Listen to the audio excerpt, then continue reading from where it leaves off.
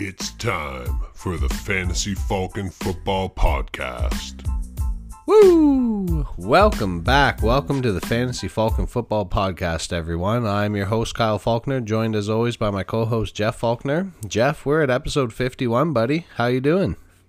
51 in, man. I'm doing great, dude. I'm, the NFL season is approaching very quickly, and training camp's just around the corner. News is starting to break. It's kind of a slow fantasy news this week, but I know things are starting to pick up, and I'm excited for the season. As far as my week, we had Little League practice last week, and I'm doing coach pitch, man. There's so much pressure on a coach just pitching to these little kids with all their parents.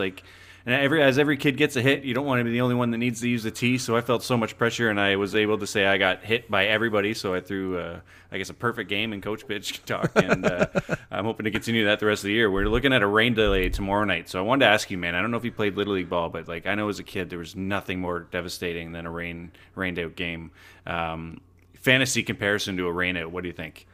The fantasy comparison to a rain out, while coming off of this last season, I'd say the fantasy comparison is a COVID delay, right? When you have two or three of your guys and it's getting pushed. It's like, what did we have last year? The one game went from Thursday to Sunday to Monday to Wednesday to the following Thursday maybe ultimately. And brutal, yeah. You're just praying that you're going to have these guys, and you're, harassing your league commissioner all week long trying to make alternate plans, and what are we going to do if this happens, and what if this happens, what if this happens. I did play Little League for a lot of summers growing up, and it always depended for me how the season was going. There were definitely a couple seasons where our team was doing pretty well, and a rained out game was a bummer. And there were a couple seasons where we were not so good, and when there was a rain out, I was kind of like, okay, I get to stay home and, maybe play a little Mario or Ken Griffey baseball or something, and don't have to watch the scoreboard get run up against us. So, yeah, it was hit or miss, but it definitely, as an adult, having played lots of softball and that, it's a bummer when you're all set and you kind of mentally get yourself ready, and then all of a sudden the skies break open and it's not happening. Yeah, and man, you said 51 episodes in here, and last week we took a break from our rankings, but this week we're going to jump back into it with our wide receiver rankings. But before we do that, let's go through the jersey swap. What do you say? Sounds good. So episode number 51, jersey number 51. Which one of these would you rock, buddy? We got some sweet names as far as baseball goes, but before we get into those, we got Toronto Maple Leaf Jake Gardiner, another NHL player Brian Campbell. Dick Butkus of the Chicago Bears is one of the classic NFL jerseys with number 51. But the baseball names, Bernie Williams, Trevor Hoffman, Ichiro, and Randy Johnson. Number 51, which one are you going with? Oh, you know what? I think I got to go with Dirty Randy there. I think that's, an Ichiro, that'd be pretty sweet for sure. But the Randy Johnson, you know what? He's kind of like R.A. Dickey, not in the throwing style, but the way he just keeps grinding it out, and he's just got that, puts his hard hat on and goes to work. Oh, he was the angriest, the big unit. So now you got to choose between Yankees, Diamondbacks, Expos is where he started, or Seattle's where he kind of made his name. There's a few options to choose from. I think I would go with an Expos Randy Johnson jersey. Yeah, for sure. Anytime you can get that Expos logo out there, you know what? I think it sends good vibes to Major League Baseball to bring ball back to Montreal. Agreed. Oh well. What about you? Would you go with the Randy Johnson? Yeah, I think so. Randy Johnson for sure. I mean, Trevor Hoffman was a pretty great closer for the Padres. Bernie Williams is one of my least favorite players ever. Ichiro would be a really cool one, but yeah, Randy Johnson. When I was my fandom for baseball was its biggest when I was 12, 13, 14 years old, and he was just dominant. So that'd be a great choice. Yeah, absolutely. But yeah, like you said, we're back to business this week. We took a break last week to do our listener mock draft, and if anybody missed out on that, definitely go back and check out our special mega episode that we did for episode 50. We had a bunch of the Falcomaniacs log in with us and do a mock draft, and we broke it all down and had lots of fun. But before we get down to things tonight, if you are new to the show, welcome in.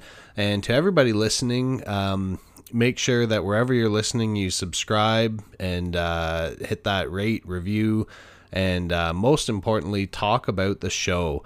Draft season is just around the corner, like you said, Jeff. Training camps are getting going. News is flying everywhere. And it's, fantasy managers everywhere are kind of doing the nail bite. They're getting antsy. They're ready to go. And if you want to be a fantasy champion, you need to put in the work. So we're talking anybody around, your coworkers, your league mates, your friends, your families. Spread the word about the Fantasy Falcon Football Podcast. We really appreciate the support. And I've been trying to help people out and give them a simple little tip of how they could share the show for us. So this week, the idea that I have is go down to your printer and print off some Lost Kitten flyers. A nice adorable picture, Lost Kitten, please help, and those little tabs at the bottom. But then on each of the tabs, just write, we found the kitten, so instead check out the Fantasy Falcon Football Podcast. Nothing crazy. Like maybe if each listener did like 100 flyers, do you think that'd be pretty good? Yeah, I think we should actually do this for real. And yeah, it's not too much to ask. I mean, you're down at your printer all the time anyways, I'm sure, and putting out flyers. So yeah, please do. Just use your regular flyer template that you've got saved. And, those people in your neighborhood, when they see that you found your lost kitten, they're going to be so relieved that maybe they'll check out the podcast. So I like it. Anyways, let's get things started here with the opening kickoff. Opening kickoff. All right, so we are back this week with our Fantasy 101 series, and this is a pretty big one. We've gone through a lot. If you've missed it, go back and check out our previous episodes from the last month or so. So far this off season, we've covered things like basic fantasy football league formats, some specialty league types that maybe you weren't familiar with, common fantasy draft formats, and all the keys to a successful pre-draft prep. So getting yourself ready for the draft. But, we've gone through all that. Now you've got your team picked, and oh man, you're feeling so good after your draft. I know I was feeling good after the mock draft last week. That team looked like a winner. And you know what? When you're all said and done, Jeff, when you've picked your team and you've got the best team on paper, like the league might as well just call it a day and give you the trophy right away, right? Wrong. No. Unless you're in a best ball league, one of the most important principles of fantasy football is remember you don't win your league at the draft. Yes, it's important to be prepared for the best draft you can have. You want to build a strong foundation, set your team up for success. But so much happens over the course of an NFL season. We said it last week. The NFL is like a living, breathing organism. It changes play to play. And if you're not actively evaluating and improving your team week to week, your dream team could really quickly turn into a nightmare all season long. So looking at that principle, there's two ways to improve your roster after the draft. The first is acquiring players off of your league's waiver wire. And the other way is trading to get players from the other teams in your league. So that's what we're looking at this week. Yeah, so the first thing we're looking at is like a rolling waiver wire, and this is basically a default setting for many fantasy leagues. The teams are put into an order of priority after the draft, which it could be random, it could be reverse of the draft order, whatever actually is the reason, but the teams are put into an order for priority. And then each week there is a waiver deadline. So all claims for available players must be in by a certain date, and once the deadline passes, the claims are processed in order of priority. If you receive a player you put a claim on, you're moved down to the bottom of the priority list, and so on and so forth. You're able to make claims on multiple players each week, but after your first one is processed, you no longer have the same priority, so the likelihood of getting other players might go down, and probably will. Yeah, exactly. And this is, like you said, this is what a lot of leagues use. It becomes more important later on when you've got, the top waiver priority. It makes you more reluctant sometimes to use it because you're kind of waiting for that, key injury or something where you can pick up the backup. But it's a pretty good system. It kind of keeps things fair. Everybody, you can use it or you can hold on to it. The other main kind of format we see when we're talking about waiver priority is the weekly reverse standings. So the basic principle is exactly the same as the rolling waiver priority, except that the priority list resets itself automatically each week. So basically what happens is after all the games have played and the scores have finalized, the team with the worst league record gets the top waiver priority. The team with the second worst record gets the second, all the way down until the team with the best league record has the lowest waiver priority. So the idea behind this system is it promotes league parity. It gives the worst teams a chance to improve themselves so that they're not the worst team anymore. So an easy way to think of this, if you're kind of confused about what weekly reverse standings is all about, think of it like Mario Kart. Okay, when you're in first place, the items you might get a green shell, you might get a banana peel, or even a speed burst mushroom. But when you're in last place, it's Blue Shell City, baby. You're knocking that first place off their high horse. But just as the best Mario Kart drivers hate blue shells with all their soul, many fantasy players dislike the weekly reverse standing system because they feel like it just gives an advantage to other teams for being bad. That's true, and I've heard people from Mario Kart and from this format turn into sailor truckers in the blink of an eye because of that blue shell or because of somebody grabbing somebody. You're absolutely right. So, man, Mario Kart can bring the rage. Another thing that's really crucial is FAB, so free agent auction budget. This is very similar to an auction draft where everyone has an opportunity to get any player they want. Essentially, each team begins the season with a budget of imaginary money, usually $100 to $200.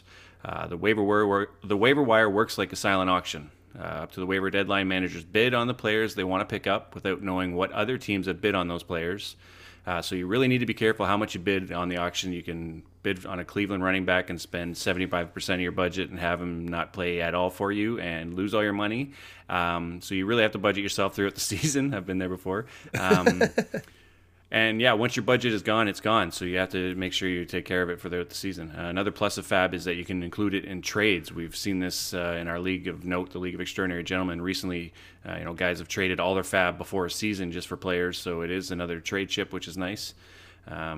Sometimes, some people don't like that you can trade it, but it's, everybody's got the same amount of money and some people value it differently. So I think it's a great option. I don't know how you feel about trading FAB, Kyle. Well, I think it's good in the sense that it allows you to even up a trade a little bit. Sometimes, you've got it worked out. Like there are leagues where you can only trade player to player, and it's really hard to get an even match, right? Especially if you're trying to go 1-for-1. Sometimes in leagues you can include draft picks, like future draft picks, and that makes it a little easier to get a fair deal on both sides.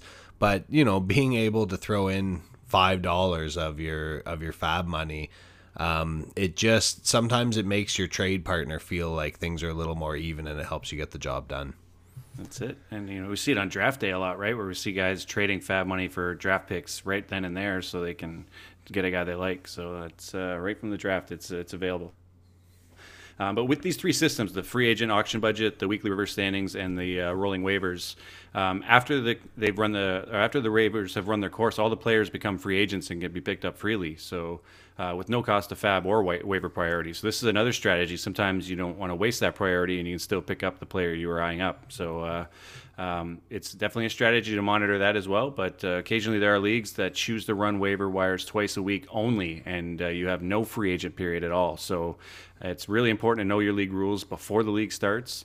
When do waiver wires run each week? What system do you use? When is the season waiver deadline? Is there a date which no more players can be picked up? Is there a weekly limit? Is there a season-long limit? There's a lot of variations and variables that can affect how you play this, but it is a crucial part of fantasy football throughout the season. Yeah, absolutely. And it just comes back to one of our commandments, right? Know thy league, know what's going on so that you're not caught in trouble. So with the waiver wire or with free agent players, it really depends on your league. It depends on the size of your league, the format of your league, how many bench spots you have, how many IR spots you have. All that is going to determine how much talent is actually available, right? If you're in a really deep league with 14 teams and deep benches, there are players getting drafted that no one's really expecting much from. So that means when it comes time to hit the waiver wire, it's pretty slim pickings. So you might find yourself in a situation where you can't fill those spots on your team through waivers, and instead you've got to go through trades. Now, we did cover trading pretty extensively in episode 45 when we talked about our 10 champ commandments. So again, if you missed out on episode 45, please make sure you go back and check out those 10 champ commandments. They're going to take you from your pre-draft all the way to the Fantasy Falcon Championship. But we figured it was good to talk about it quickly again tonight. So essentially, when you're trading, you want to start off trying to make a deal that makes sense for both teams. You might be doing something that improves your team and your trading partner's team right now, or maybe one team's getting better now and one team is just acquiring assets for next year, for the future. But however you approach it, trying to pull one over on somebody or trying to fleece your league mates can only end badly for everyone. You're going to get a lot of upset. You're going to get a lot of hurt feelings. You're going to get a lot of people who don't want to trade with you ever again. And ultimately, it's bad for the league because really what we're all in this for is to have some fun.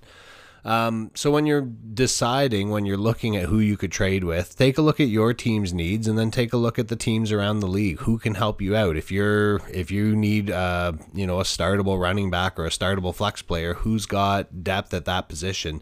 If you've got too many wide receivers and you're sitting a guy who's worth starting every week, who's short at that position and could use some help there? Find a team that's going to work out kind of for both sides.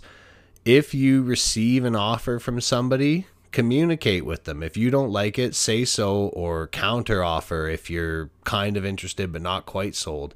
If you make an offer to somebody else and they don't like it, yeah, you don't have to just say okay and move on. You can try to work it out, but if it's not going anywhere, just leave things alone. Move on. You don't want to harass them. You don't want to send them, 10-page text messages telling them why they're wrong and explaining why it's such a good deal. Move along to somebody else and maybe come back at a later date. But most importantly, please make sure you know when your league's trade deadline is. Know the date and know the time. Does it end at noon? Does it end at 6 p.m.? Does it end at 2 in the morning? You want to start a little bit early. You don't want to spend the last 2 hours before the trade deadline trying to make 6 deals. That's it. I mean, and no Eastern Standard Time versus Pacific Standard Time. Like, it can all change. Ours is at 3 a.m. our local time, right? Because it's midnight Pacific. So we've seen many trades go down to the last minutes. Yeah, I was going to say there were texts coming in at probably 2:30 a.m. this year. Oh, it was bananas. But trading is like absolutely my favorite part of fantasy football. And, going back to the rain delay comment, I think the day after trade deadline day is a very rain delay vibe to it because, you almost run out of things to talk about with your league mates because you've been talking trades so much for the weeks leading up to the deadline there. And just a real quick side note, speaking of trades, I posted, it's funny because we've been in the League of Extraordinary Gentlemen for 15, I think this might be 16 years now. And I've been there since day one, and I've obviously got some sort of reputation because, I'm in a kind of a terrible situation with keepers this year, and I'm considering trading Patrick Mahomes. And I posted that on the league chatter, and everybody is like, this smells fishy. I call BS. Like, nobody believed me whatsoever. So I am considering trading him. If you are in our league and are interested, just reach out. But it's crazy every year and every day, like we keep saying, man, the trade values change, your strategy changes, and trades can make or break a season for you for sure. Absolutely. What do you say we get to the fantasy news, pal? Let's do it. I've just been handed an urgent and horrifying news story.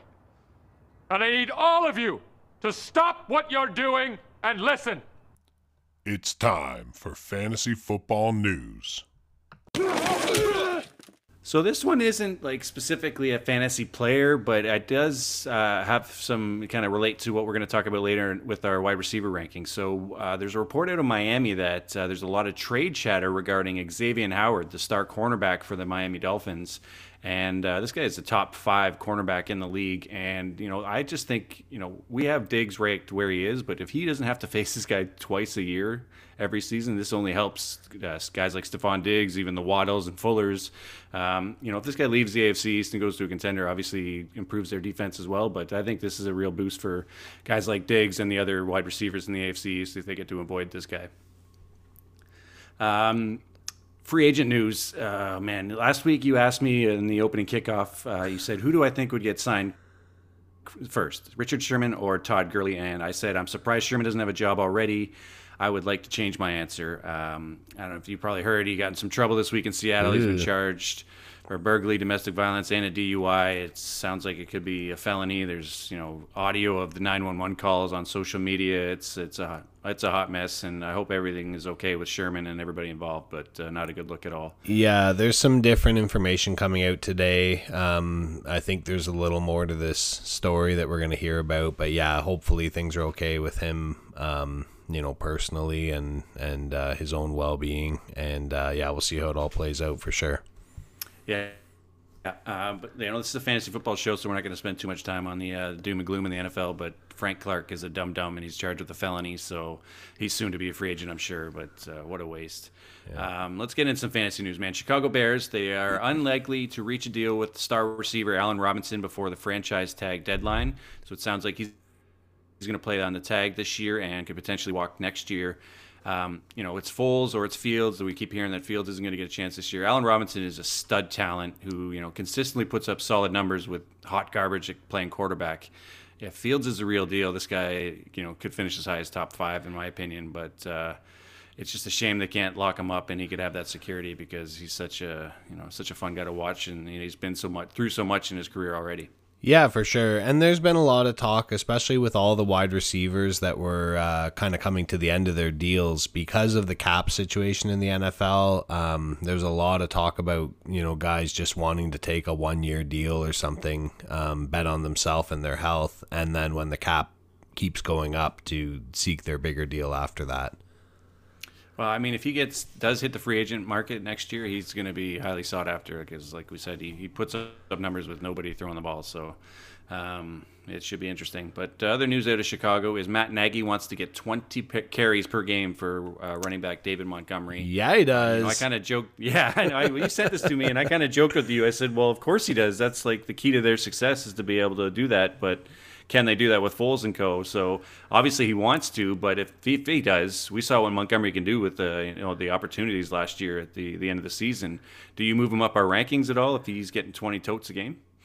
Probably up a little bit. We talked a lot about him in our wide receiver rankings, our running back rankings, and I'm already pretty high on him. I'm a Montgomery truther. I think that what we saw at the end of the year, sure, it had something to do with the easy schedule, but he showed that he could carry the load. I don't think Tariq Cohen's quite ready to step back from his ACL injury into the full complement of passing work that he had. I don't think Damian Williams is going to be a huge detriment.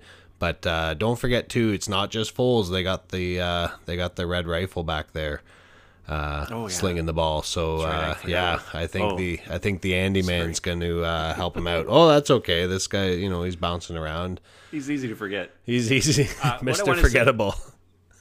What I want to say about Montgomery, because I feel like you think I'm a Montgomery hater, and I just want to remind you and set the record straight. When he was a rookie, I drafted him 4th overall in our league over Josh Jacobs, over all the receivers in that class. I was in love, and he broke my heart. So I do root for him. I hope that he does put it together and become the running back I thought he would be when I drafted him. I'm not a hater at all. I just I can't love him as much as you do because for many reasons.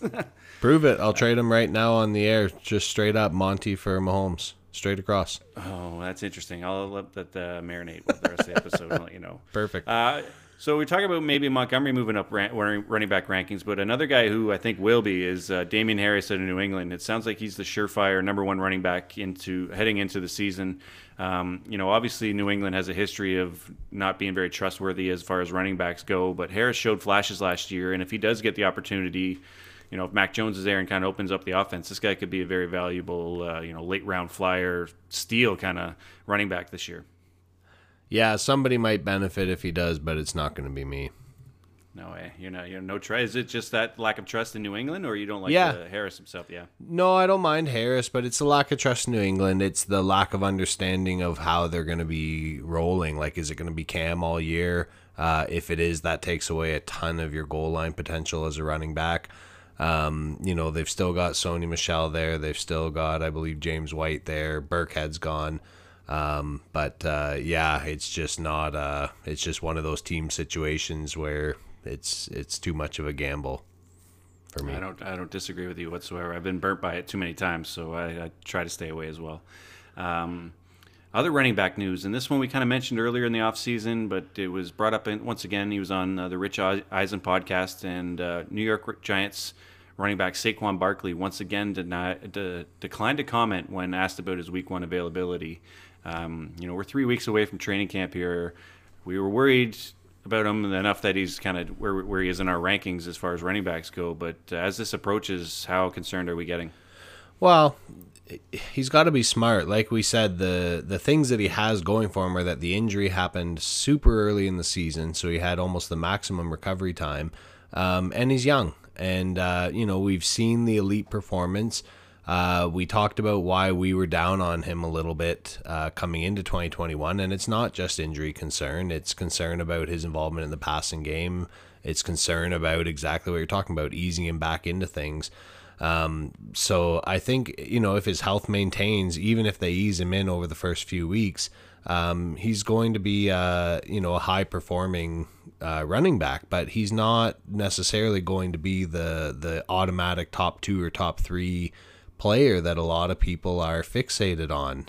I think if you're kind of enamored by the rookie season, the magic that was the rookie season with almost 100 receptions, and coming in obviously the next year is the no-brainer number 1, it's easy to say, yeah, for sure he's right back there. But a lot has changed, right? A lot has changed on that team, personnel-wise, coaching-wise, system-wise. So it's worth watching for sure, but he's got to maintain his health. He's entering the prime years of his career, and he wants to get paid. He wants to be in the league for a little while, so we'll see.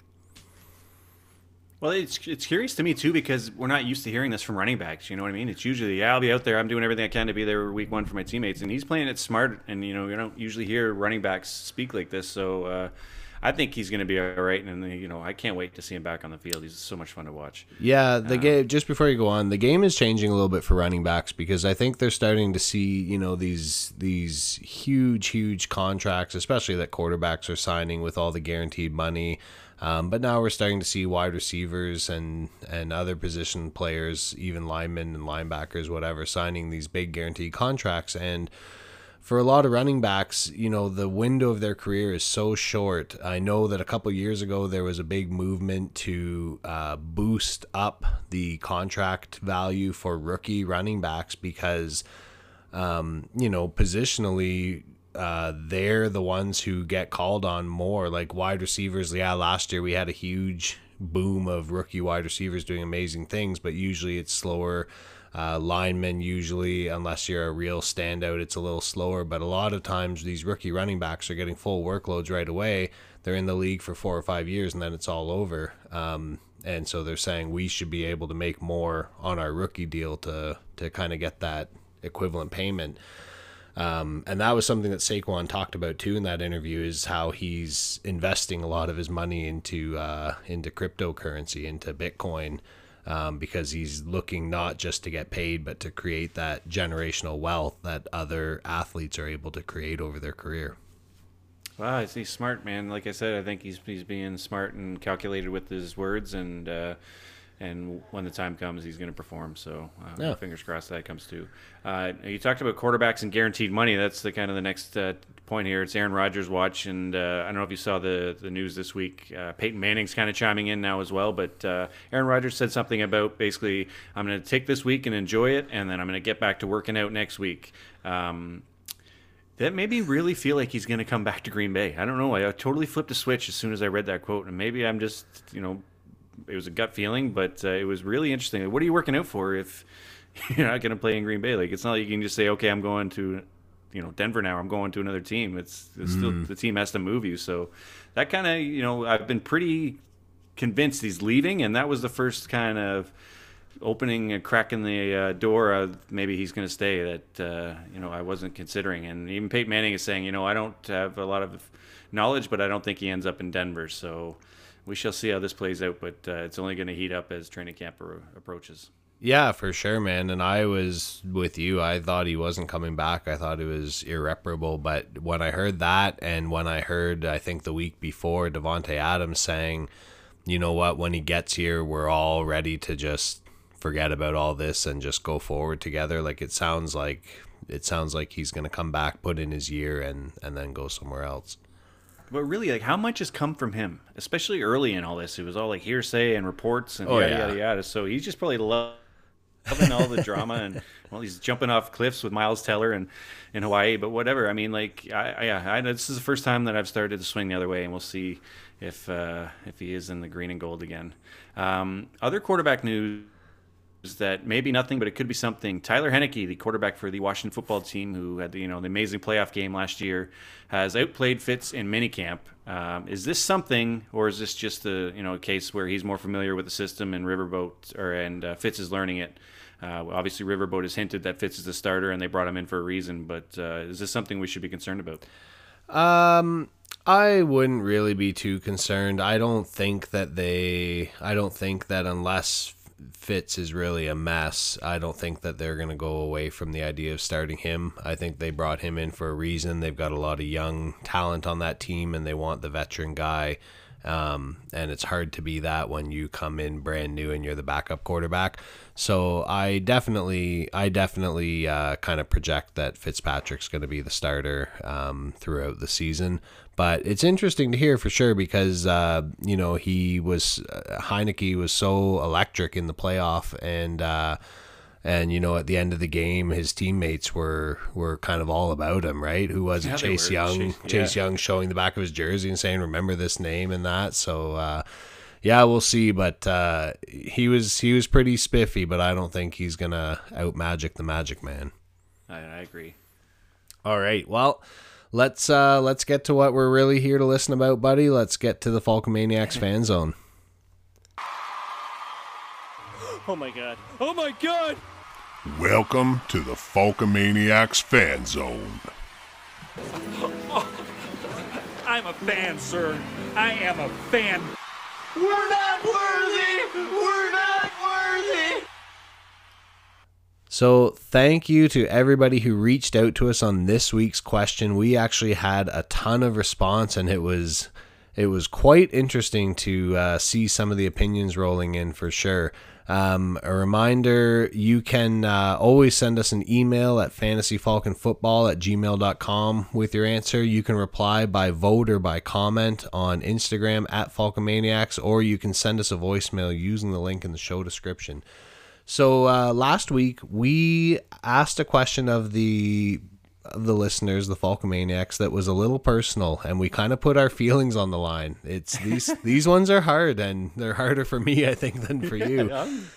So, as I mentioned, if you missed last week's episode, the 50th episode special, we did a Falcomaniacs mock draft with some of the listeners. And what we did was we took our two rosters, the rosters that we drafted in the mock draft, and we put them out there, and we just asked for a simple vote. Which do you like better, Team A or Team B? So in the end, Team A was my team. So my starting roster, I had Brady, Aaron Jones, Najee Harris, Keenan Allen, and Kenny Golladay were my wide receivers, Dallas Goedert at tight end, and Deontay Johnson in the flex with the Dolphins D. And then on my bench, I had David Montgomery, Robbie Anderson, Antonio Brown, and AJ Green. And Team B was obviously Jeff's team. He had Kyler, Jonathan Taylor, Kareem Hunt at running back, Justin Jefferson, and Calvin Ridley at wide receiver. Woo! Yeah, that was basically the tide turner. Gronk, Chase Claypool, and the Steelers D. And then on the bench, Javonte Williams, Mike Williams, Elijah Moore, and Jalen Hurts. We had over 100 votes come in, and it was pretty decisive. Team B took home 2/3 of the vote, 67% of the vote. And there was a lot of answers that just came in, just said B.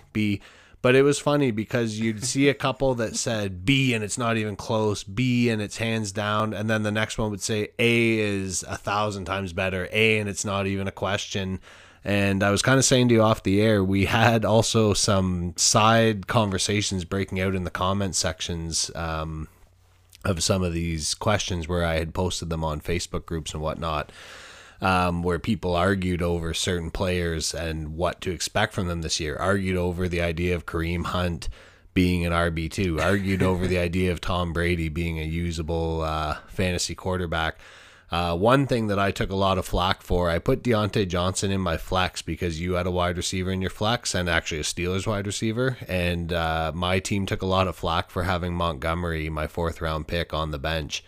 Nobody thought that made sense. So I guess nobody realized that you can adjust your roster week to week. But anyways, congratulations, buddy. I guess you're the the mock king. This is, I mean, it's a thing now. Now I'm actually like whenever we do mocks, all I'm concerned about is having a better roster than your team. And full disclosure, so Kyle and I were talking, and he's like, man, TB is crushing it. And I forgot which team was Team A and Team B. And before that even, I should back it up even more. I basically told Kyle I vote for his team. So I liked his squad.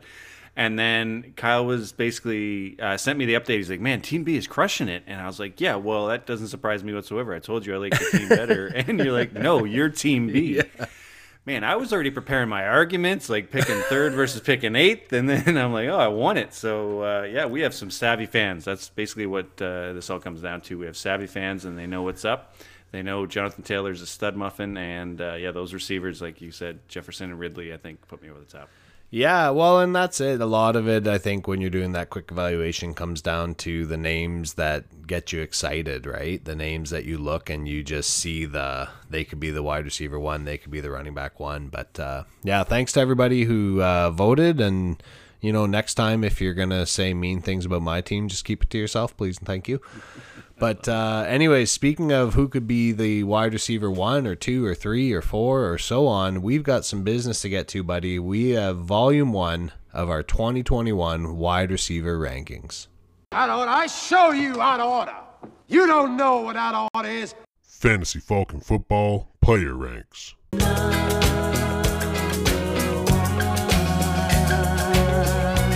All right, so just like we've done in the past with our quarterbacks and running backs, we're looking, actually this week we're looking at the top 20. We're going to do a little bit more for the wide receivers because a lot of leagues might use 3 wide receivers instead of just 2 starters. So we've got our top 20. We did half PPR to kind of give a general idea whether you play in a standard or a PPR league. And yeah, I'm pretty excited to see where some of these names fell, buddy. Yeah, me too. And like you said, we're doing 20 this episode. We'll do another 20 next week. And another reason is just the position is so deep. There's so much talent at wide receiver. And it seems like, you know, we were talking about earlier that running backs come in and make immediate impacts. Now we're seeing that with receivers like Justin Jefferson, you know, back to Odell Beckham and Mike Evans doing it every year. So, I mean, wide receiver is a loaded position, but it's very top heavy. And there are breakouts who come out of nowhere every year.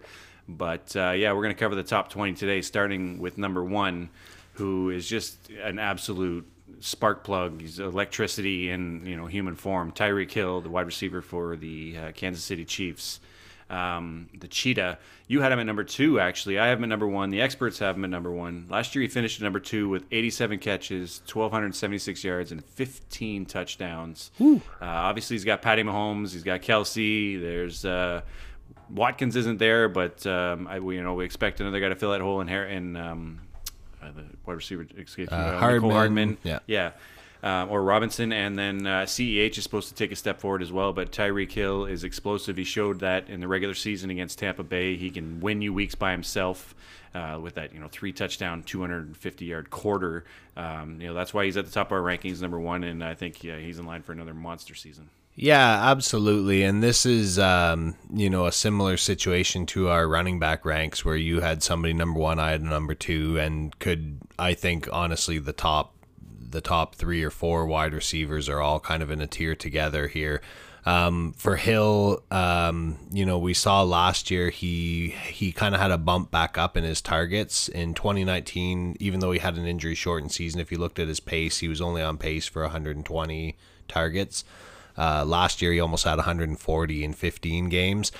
And you know what? He showed out. He showed what he could do. And now coming into this year, the Chiefs, I feel like they've got something to prove coming off of their loss in the Super Bowl. They've improved their O-line to give Mahomes more time to find Hill downfield in stride.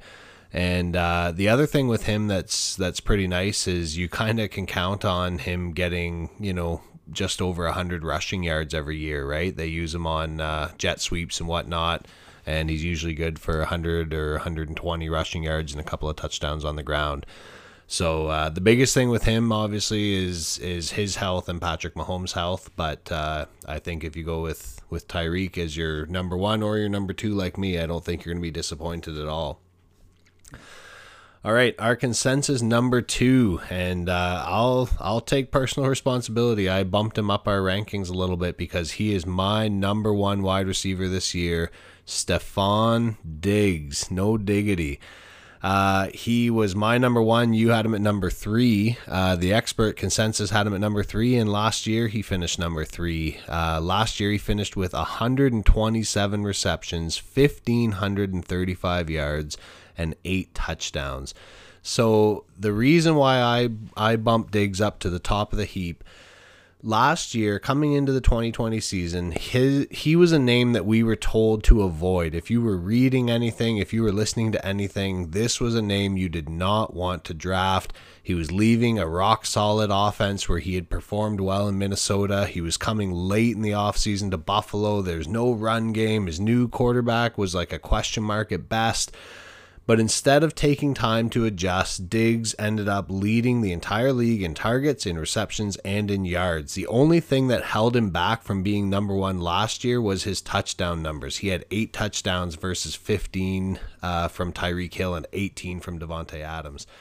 So now, in his career, Diggs has never been a big touchdown getter. He's not going to be a 20 touchdown receiver or maybe even a 15. Like before last year, his career high was actually 9. But he had 8 touchdowns in 2017 on just 64 receptions. So he had half as many receptions and the same touchdown number. He's never been targeted like this. When he was in Minnesota, he was never fed the ball the way that he was last year. And his touchdown rate last year was disproportionately low. I expect similar usage this year. I expect an improved rapport with Josh Allen, the full offseason together. And, I expect that his peripheral numbers are going to be pretty similar, and that touchdown number might go up a little bit. So that's why I've got him at the top of the heap. No, he's a stud, and he separates against anybody, and you can't go wrong with him as well. I mean, the top 3, as far as I'm concerned, maybe even 4 with Hopkins, but you can't go wrong with any of them. And 8 touchdowns is tough. Josh Allen, kind of vultures a lot as himself on the ground, but 127 catches is no joke. That's crazy. So, look for big things out of Diggs again in Buffalo. Our number 3 receiver, there's a little uncertainty with his quarterback this year. That's maybe why Kyle has him at number 4. I have him at number 2. Experts have him at number 2. Last year, he was the number 1. That's Davante Adams, Green Bay Packers wide receiver. Last year, he had 115 catches, 1,374 yards, and 18 scores. This guy's a stud talent no matter what. And it's very similar to Diggs, right? If Rodgers does leave, people are going to drop him down their board because of the QB uncertainty. But, the fact is he gets open against anybody and they're going to have to throw it. So I think Adams will still have, a great fantasy year regardless of who the quarterback is. And that's kind of why I kept him so high, even though my running backs were affected so much by the Aaron Rodgers uncertainty. Yeah, absolutely. Like, he was straight fire last year, man. There's not I don't have him down my board a little bit because I don't think he's a fantastic player. I think it's just, realistically looking at what's most likely to happen. Is he likely to repeat the 18 touchdowns? No, he's not. He was the biggest benefactor of Aaron Rodgers' MVP display that he put on last season. And I think, again, same as Diggs, but the opposite direction. I think that a lot of the numbers are going to look similar, but the touchdown numbers I could see going down. We talked about that in the running back department. I've got Aaron Jones up higher because I think that his touchdown numbers are going to go up. So even assuming that Rodgers is back in Green Bay, I think that the offense is due to slightly regress closer to the average of what they've been. And but like we said, no matter what, he's in that top tier. He's an unbelievable talent, and even with somebody else throwing him the ball, he's going to be a good option, just not the super elite that he is with Rodgers under center. All right, our number 4 wide receiver is DeAndre Hopkins. And for me, I don't know about you, Jeff, but for me, these first 4, this is the end of the first tier, the super elite tier for me. I've got Hopkins actually as my number 3 wide receiver. You've got him at number 5. The experts have him at number 5. And in 2020, he finished at number 6. So looking at his stats from last year, he had 115 targets, 1,407 yards, and 6 touchdowns. So here's where I'm at with Hopkins. We were stunned, or I guess I shouldn't speak for you, but I was stunned last year when that trade happened. That seemed like, I am 100% opposed to vetoes in leagues for trading, but that seems like the type of trade that if that went down in your fantasy league, that's getting vetoed for sure. Hopkins for David Johnson and, whatever. And it was another case like Diggs. We had no idea what to expect, except at least with Hopkins, we knew that he could be the man, not just on his team, but in the league. And it's funny because at the end of the season, some fantasy managers actually felt disappointed by what seemed like an inconsistent first year in the desert for Hopkins. But if you look at his end of season numbers, it should reassure us, I think, for 2021. He finished 2nd in the league in targets. He finished 2nd in receptions and 2nd in yards. So he kind of did the same thing Diggs did, which is ridiculous. They both went to new places, didn't have much time to adjust to a new quarterback and a new system, and kind of put up career years. But he was even lower in touchdowns. He only had 6 touchdowns. Now, part of the problems that he had last year were Kyler Murray struggling with a shoulder injury. Murray talked about how his throwing was affected for a number of weeks. But now he's got another year experience with his quarterback. His quarterback has another year experience, right? Another young guy like Josh Allen. They've got a full offseason together.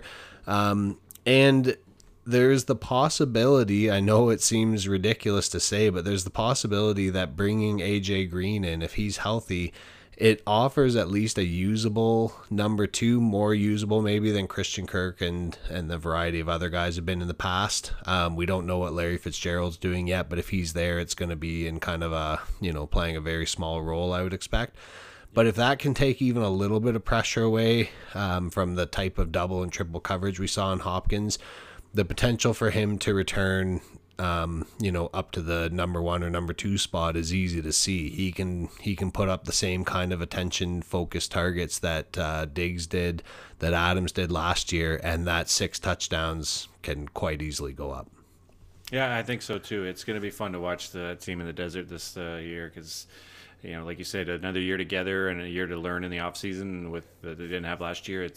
Hopkins is such a stud. Any of those top 4 guys. I think Calvin Ridley is right there with him, though, buddy. You said the top tier ends with Hopkins.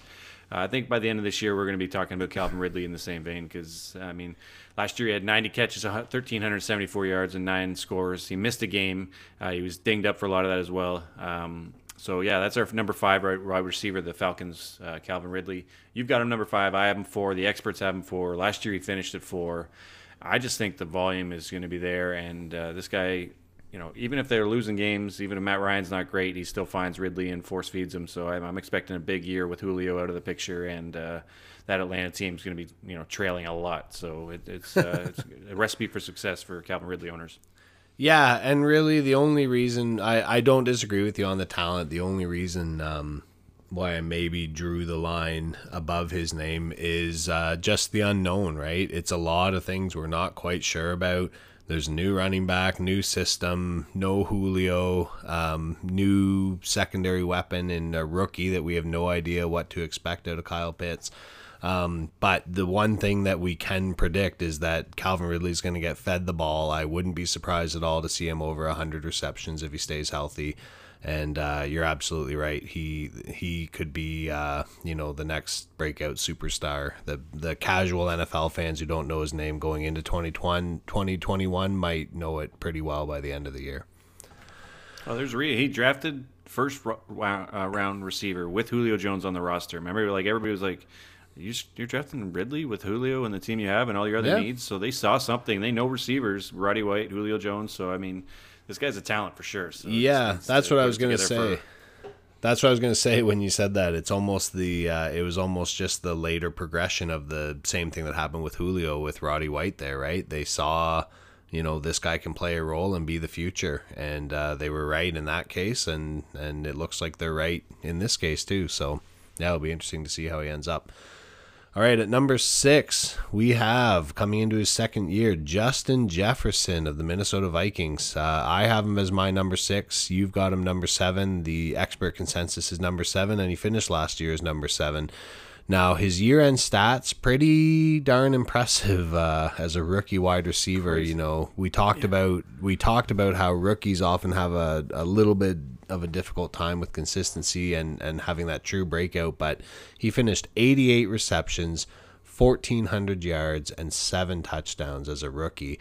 And what makes it even more impressive, man, is he didn't even start the season out as the guy. Like, he had, I think it was week 3, he had a big week where he got a lot of targets and he put up a couple scores and 120 yards, whatever, and then week 6 or week 7 he had another game like that where he was fed the ball. But really, if you look at his games from last year, it wasn't until like week 10 that he started getting just consistent, 8 or 9 or 10 targets a week. Before that, he had those 2 big weeks, and then he had lots where he got 3 targets, 4 targets. It was like they were kind of just feeling him out. And once he started getting like a starter's target share, he was the wide receiver 4 for the rest of the season. So from weeks 10 to 16, he was the number 4 wide receiver in fantasy. So I absolutely could see an uptick in targets this year. He could be up among the league leaders in targets. So even if he only matches his 1,400 yards, he could definitely improve in reception number and in touchdown numbers. We talked about his teammate Adam Thielen, who was kind of disproportionately high in touchdowns. I think he had 14 last year.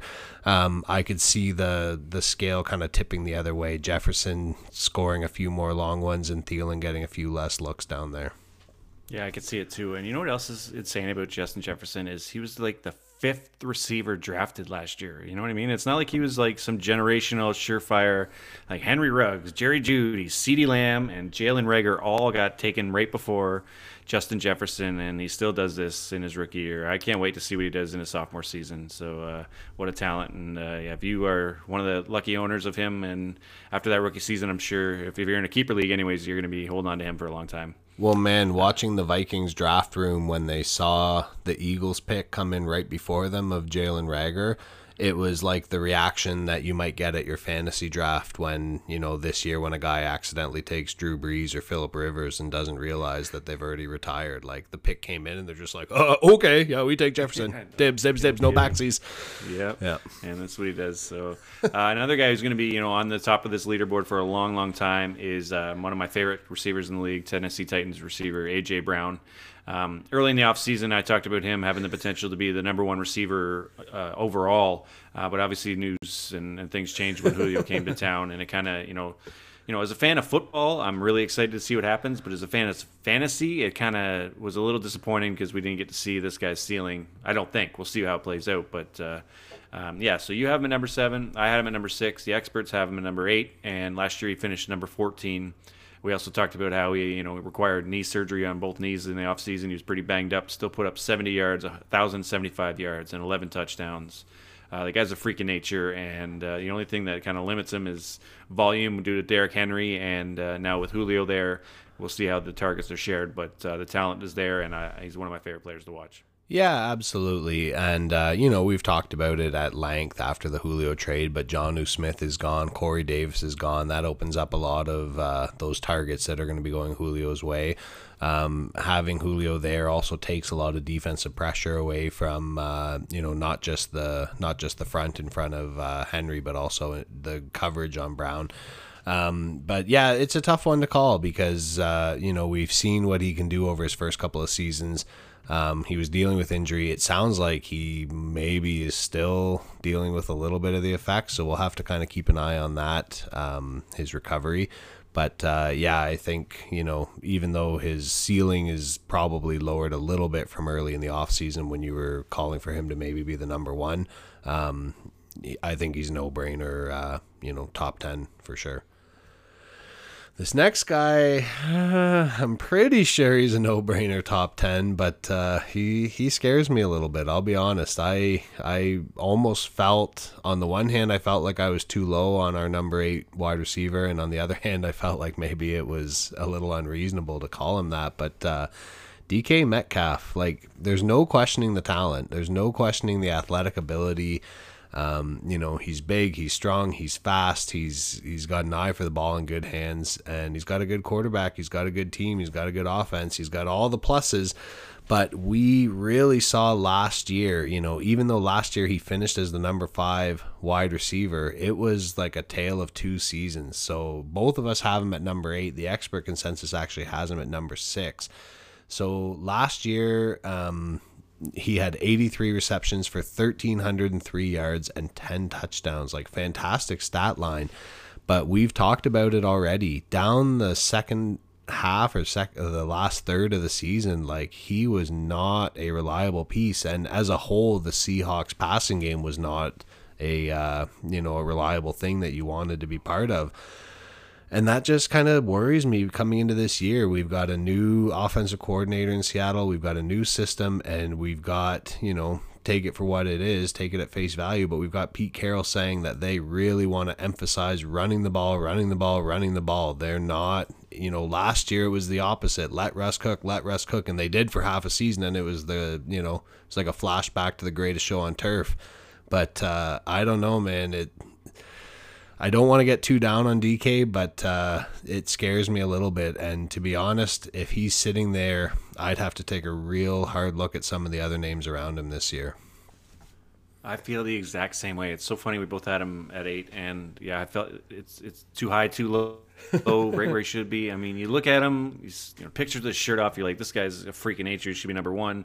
I watched. There was a replay of the game of the Cardinals versus the Seahawks last year where he chased down Bubba Baker for 104 yards, and I'm like, this guy is just an absolute beast. But there's something there that just turns me off a little bit. And the guys after him, like, we're going to talk about here, Keenan Allen and the Allen Robinsons, I don't know if I would pass on them for Metcalf, even though he is such a genetic freak. But this next guy is just a legit talent, and he's been doing it for years and years. And his stat line last year, every time I look at it, just shocks me. So our number 9 receiver is Keenan Allen from the Chargers. You have him at number 9. I have him at number 11. The experts have him at number 10. He finished number 11 last year with 100 catches, and this blows my mind, 992 yards with 8 touchdowns. I can't believe this guy didn't have over 1,000 yards based on some of the stat lines I saw him put up. It felt like Herbert threw to him 20 times a game. He caught 18 of them, but I guess it was for 56 yards.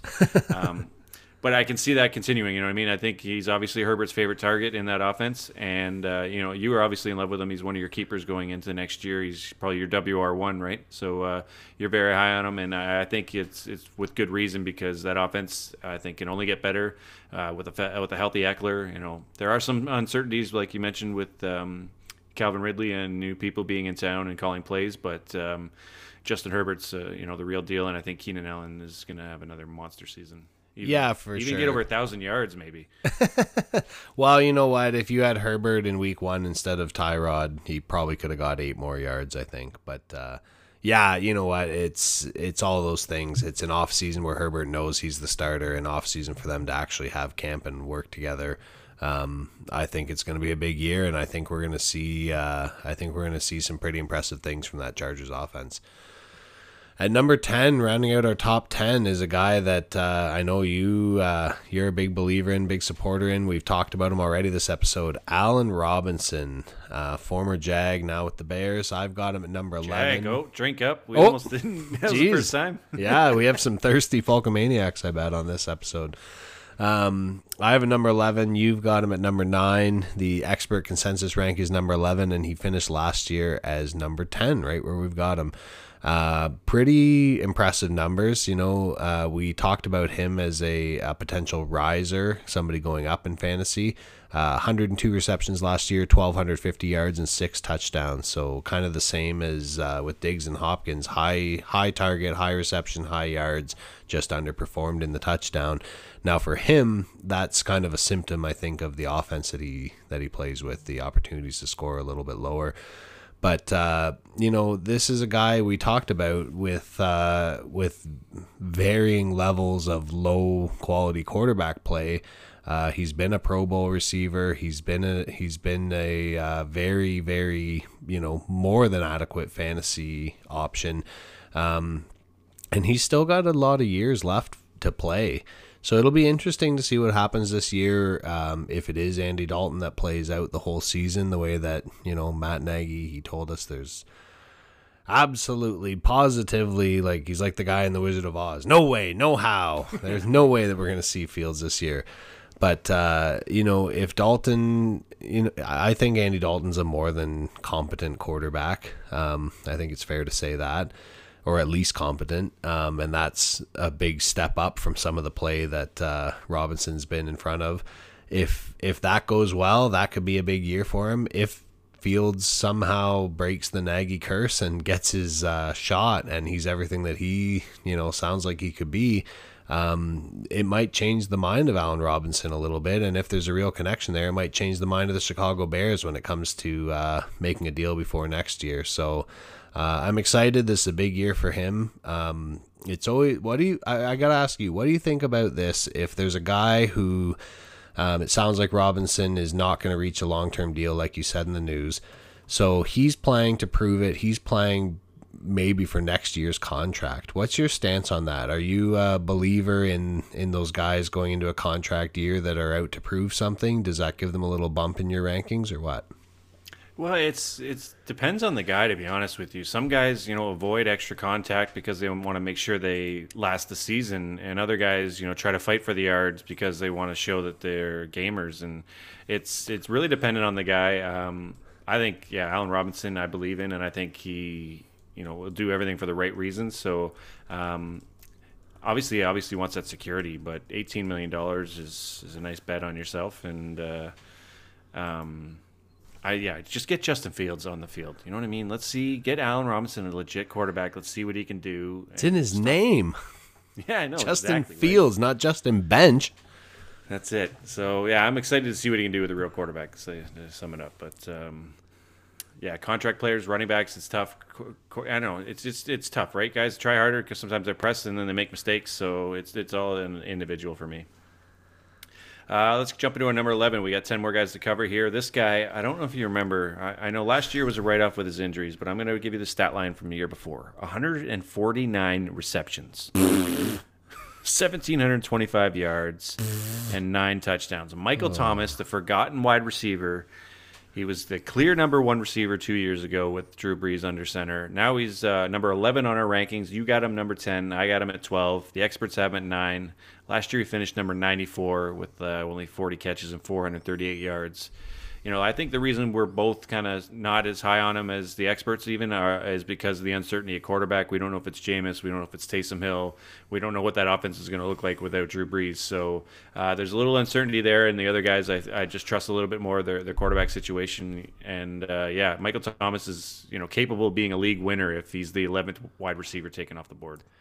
Yeah, and you know what? I feel like for me personally, I feel like if it was Jameis and I knew it was Jameis, I would want to bump him up this list. Like, this is a guy we're talking about last year was like the number 5 overall pick, in period. 5th player off the board, the 105. And now, he's not even a top 10 receiver on our list. I feel like if it was Jameis, I'd want to bump him up the list, but I don't know, maybe ahead of Allen Robinson, but I don't know if I could bump him above Keenan or DK or any of those guys. That's why he's where he is, right? I mean, it's just, and there's still it's no clear picture. They're going to ride this battle, narrative right into training camp. So we'll see. Yeah, absolutely. At the number 12 spot, we've got another one of my LOEG receivers. I've actually got 3 guys that we're going to talk about today. Scary Terry McLaurin. I've got him right there at number 12. You've actually got him at number 10. So you're a little bit higher than myself and the expert consensus. They've also got him at number 12. He finished last year as the number 19 wide receiver. And he's another guy that, just like A.J. Brown, over his first couple of seasons, we've really seen, even on a struggling team, what he can do. Last year, he had 87 catches, 1,118 yards, and 4 touchdowns. We talked about it. There's a ton of young talent on Washington. They brought in Curtis Samuel as a complementary piece to take some attention away from McLaurin, give that offense another weapon. And they've brought in Ryan Fitzpatrick, who, at times can be irresponsible with the ball, but he's not afraid to make plays downfield. I think he's going to give McLaurin, like we've seen what he can do with the ball in his hands, but I think we're going to see a whole nother kind of facet to his game this year because he's got a quarterback who's really willing, able, and healthy enough to take those shots down the field, which he hasn't really had before. Never. He had Haskins. He had Alex Smith. I mean, Alex Smith was a nice story, but he wasn't stretching the field by any stretch of the imagination. And, McLaurin's very similar to Allen Robinson, where he's kind of done it with chumps playing quarterback. So Fitzpatrick is definitely an improvement, and I'm excited for Scary Terry this year. You got a nice one there, in my opinion. I'll trade you for Mahomes straight up. With who was the other? With Monty. Oh, Monty. Maybe. Still not yet. It's still marinating. Number 13 on the list is one of the trio of stud receivers in Tampa Bay, but this guy's my favorite on the squad, Chris Godwin. You've got him at number 14. I've got him right here at number 13. The experts have him at number 16. Last year he was dealt with injuries throughout the season and finished number 38 with 65 catches, 840 yards, and 7 touchdowns. This one really is just a gut feeling for me. I mean, I love Mike Evans, and he's 1,000 yards every year of his career. AB's obviously done it for years, but I just love Chris Godwin, and I think it all comes together this year. And I think by the end of the year, he's going to be a higher up on the list than we have in preseason. Yeah, like the last year that Winston was in Tampa Bay, he finished, I believe, as the number 2 wide receiver, right.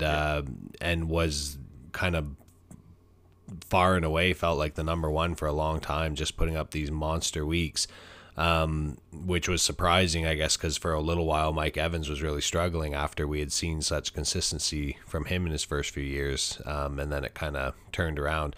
Now that was the year that they had Fitzpatrick also playing half the time, so it was both quarterbacks gave the ball away a lot. Both quarterbacks put their team where they were trailing, and both quarterbacks threw the ball pretty well down the field when they needed to. I think that we saw a big improvement with Godwin once he was healthy and once Tom Brady had settled in. We talked about it a lot during the season last year that Bruce Arians' offense can be tough for first-year quarterbacks, or their first year in that system. Obviously, Tom Brady's been around for 107 years, so he's not really a first-year quarterback. But we saw a real kind of change down the second half of the season and all the way to the Super Bowl. And it's just one of those things where, more familiarity. Brady's talked about he still has things to prove to himself, even if nobody else.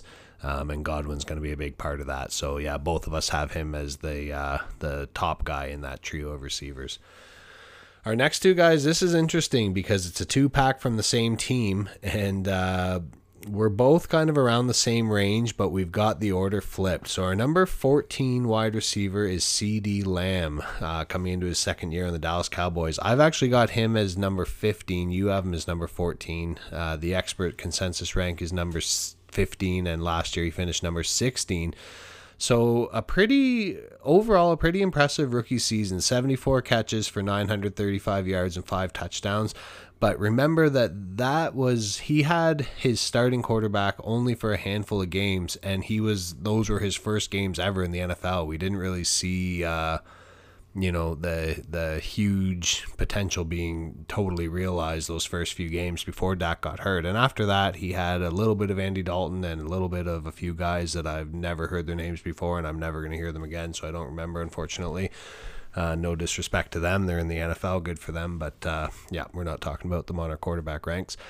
And but CD showed what he could do. He showed, down the field, he's a threat. He can get the ball in his hands on a short route and make plays. He is a huge end zone target. He's got all the tools, and I don't disagree with the idea that you've got him ranked ahead of our next Dallas Cowboys receiver. But for me, as a second-year guy and our number 15 receiver still kind of in his prime and also showed up what he can do, I'm not sure I see the transition just yet. I think that he's going to play kind of the Calvin Ridley role for his first couple years in Atlanta. and our number 15 player is going to be more the Julio role this year. That's Amari Cooper. You have it number 13. I have down at 17, actually. The experts agree with you, Kyle, at number 13. He finished number 15 last year with 92 catches, 1,114 yards, and 5 scores. Obviously, the same situation with quarterbacks not being available, but he's got a much better rapport with Dak already, so that is in his favor. But he's dealing with his nagging ankle thing. If that leaks into the season, that's going to open up the door for Lamb. And I just really like the news I'm hearing at camp. How they're moving Lamb all over the place, and Cooper's done. I've had him on my team for the last couple of years. He can turn into Casper the Friendly Ghost pretty quick and disappear and put up a goose egg. So. Maybe that's the reason I have Lamb a little higher. It's just recency bias, but you can't really go wrong with that offense. And we've talked about the Cowboys quite a bit this offseason. Just for Steve. That's right. All right. Well, at number 16, I just used his name as a simile in the last example, but number 16 is the man himself, Julio Jones. The new wide receiver 1B, whatever you want to call him, of the Tennessee Titans. This is easy for us. We both had him at number 16. The experts have him a little lower at number 18. He finished number 45 last year, I believe, with 9 games played. His stat line he finished with was 51 catches, 771 yards, and 3 touchdowns. I feel like we've talked about this kind of ad nauseum. If you want to hear our real in-depth thoughts about Julio Jones, you can go back to, we discussed the trade at length, but kind of long story short, I don't see this as being a big downgrade in any way. He showed early in his career he could handle having another superstar wide receiver with Roddy White. He showed in the last few years he could handle having another superstar wide receiver with Calvin Ridley. I don't see any kind of drop off going from Matt Ryan to Ryan Tannehill, and in fact Tannehill has been one of the better downfield passers over the last couple of years since he took that job over in Tennessee. I think that having the dual threat of AJ Brown and Julio is going to force defenses to pick one or the other, and that's the only thing that kind of worries me. We saw that a little bit with Seattle, where there's certain games where Tyler Lockett just goes off, and there's certain games where DK goes off, but it's rarely at the same time. I think that Julio's going to give you kind of a safe floor because of the possession type receiver he can be, and he still has the potential for those big blow up games. So he's, for me, just kind of just on the outside of that wide receiver 1 range.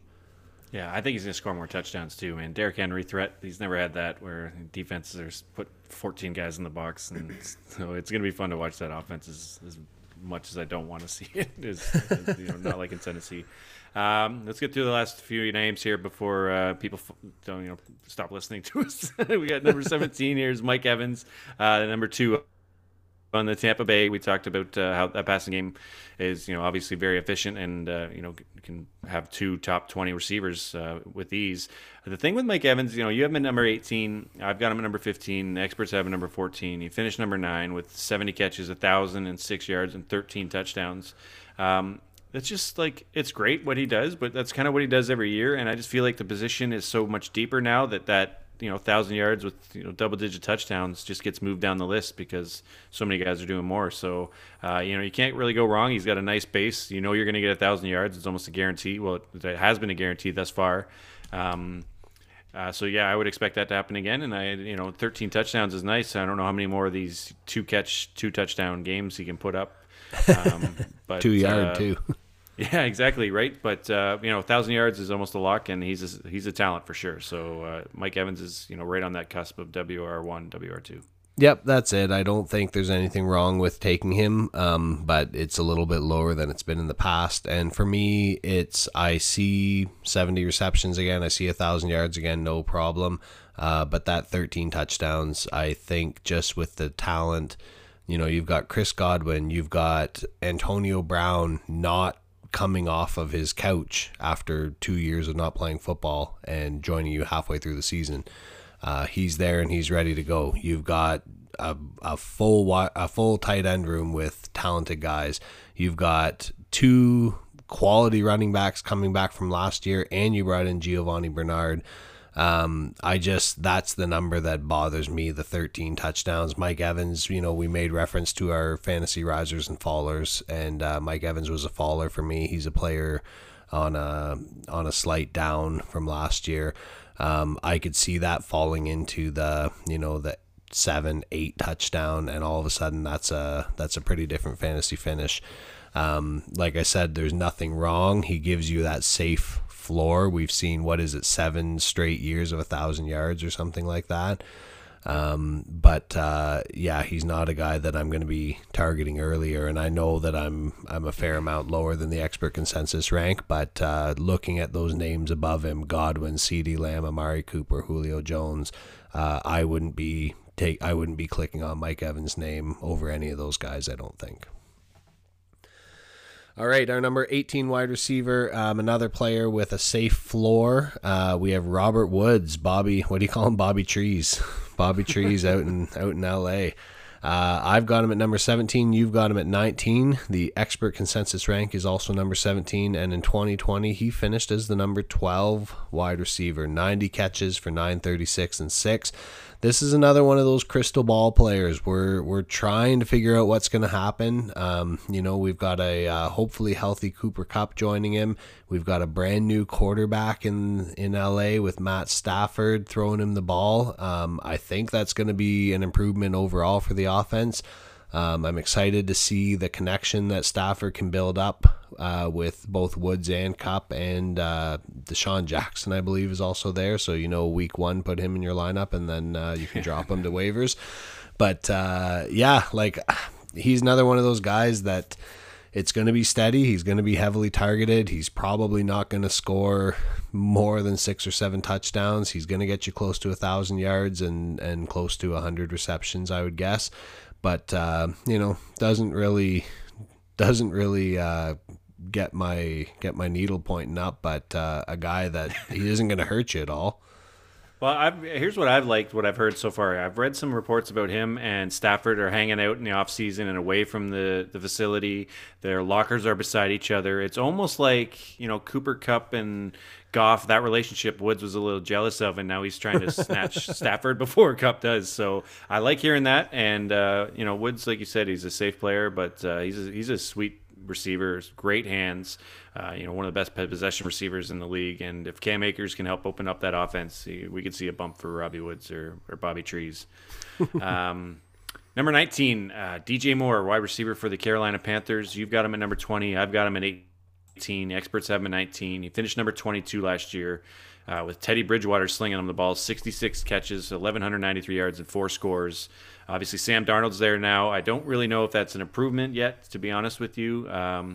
But I love the talent with DJ Moore. I remember listening to some fantasy football podcasts last offseason before the year, and they were talking about in dynasty leagues, DJ Moore is in their, in the conversation for WR1 or WR2 as far as redraft, like new start dynasty leagues.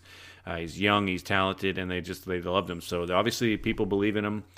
He's pretty low on our list right now because we don't know what Sam Darnold is. And these last 8 receivers anyways, it's such a tight cluster, right? They're so close. Like one touchdown could separate, move them from up 8 spots in our ranking. So at the end of the year, but I love the talent DJ Moore. I think a healthy CMC will help him throughout the season and that offense. And this is a guy that could move up this board as well. Yeah, that's it exactly. He's probably the best wide receiver that Darnold will have played with and on the best offense that Darnold will have played on. So we're going to see what he's all about. And like we mentioned, Curtis Samuel's gone. That opens up a lot. Like we had 3 wide receivers all looking for targets last year. Now he's gone. It's Robbie Anderson and DJ Moore. It could be an exciting year in Carolina for sure.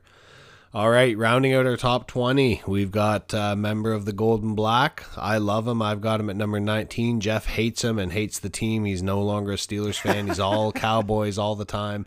We're talking about my third guy, Deontay Johnson, my third LOEG wide receiver. He's the expert consensus number 22. He finished last year as number 20. And the stat line from last year, pretty good with his quarterback coming back off injury. 88 catches, 923 yards and 7 touchdowns. Now, what's not so good is he had 88 receptions, and I think he had 87 drops. So it was it's kind of the wide receiver equivalent of the Jameis Winston season. But that's been his focus. That's all we've heard about is no more drops, no more drops. You know, I heard he was in the lab all summer inventing some kind of undetectable stickum replacement. So I'm excited to see what happens. But no, really, like he was a big part of the offense, even when he was having his troubles, his unpleasantness, we'll call it, with the drops. We still saw that, you know, Ben was giving him looks. He was actually the 3rd most targeted wide receiver in the league last year. He had 144 targets, so only 5 less than or no, sorry about that. That's not true. He was the 6th most targeted. My list didn't quite update in time. 6th most targeted. He was the only guy with over 143 targets that was under 100 receptions, so I could see that number going up. I think this offense is going to be rolling. Big Ben came back for a reason. It would have been easy for him to walk away when Pouncey walked away. I was reading a report about how focused he is on his diet. That's Big Ben, his diet and his fitness. He wants to come back faster, more versatile and play injury free. And if this offense is going to have success and open things up for their rookie running back, Deontay Johnson is going to be a big part of it.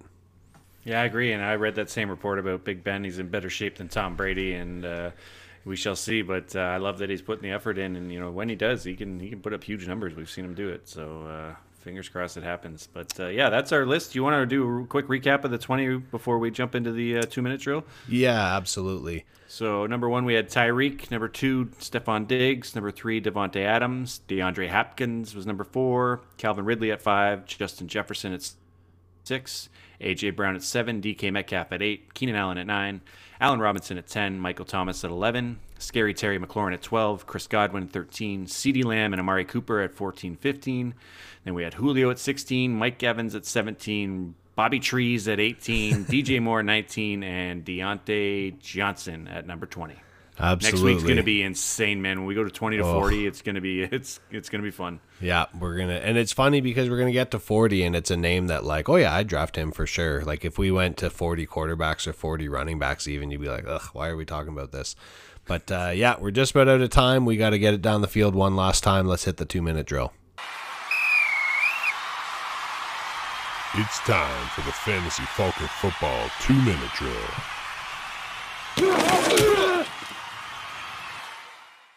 So, Falcomaniacs, real quick for you, we want you to actually do some thinking this week. There was enough of the quick, I know a lot of people accidentally hit Team B last week, and I forgive you, it's okay, but there's no copying your neighbor's answer this week. You've got to come up with your own work. You've got to show your work. We want to get those creative juices flowing. So here's the deal. Next week, the Seattle Kraken officially become the 32nd NHL franchise. They've got their expansion draft. We're going to find out who's playing hockey in the rain. And to celebrate this occasion, we have a 2-part question for you. If there was a new if there was a new NFL franchise, where should it be located? So what city or where, what country even should it be located? And what name would you give the team? So if you were in charge of, anywhere, you could be in Mexico City if you want. It could be over in England. I know that the Jaguars drink up. I've talked about doing more games over there. Where would you put the team? What would you call the team? Let's get all your ideas in, Falcomaniacs, and you know what? Once we do, I'm gonna do what I usually do with my grade 1 students' letters to Santa. I'm gonna put them all in a big envelope, and I'm gonna mail them off to the NFL head office's care of Roger Goodtimes Goodell. I like it. And friends, if you're not already following us on Instagram or Twitter, our handle is @FalconManiacs, so get it done, please. We're approaching draft prep season, so if you've got keeper questions, startup questions, league questions, anything, send us an email at fantasyfalconfootball@gmail.com. Or as always, you can drop us your thoughts by leaving us a voicemail using the link in our show description. And as always, friends, if you're a regular listener or brand new to the show, if you're enjoying it, please remember to hit that subscribe button, rate and review, and most importantly, share and recommend us to your friends, family, and league mates, coworkers, everyone you know. Thanks for listening, everyone. Have a great week. Hopefully it doesn't rain tomorrow night. And don't forget to set your Falcon lineups. Woo!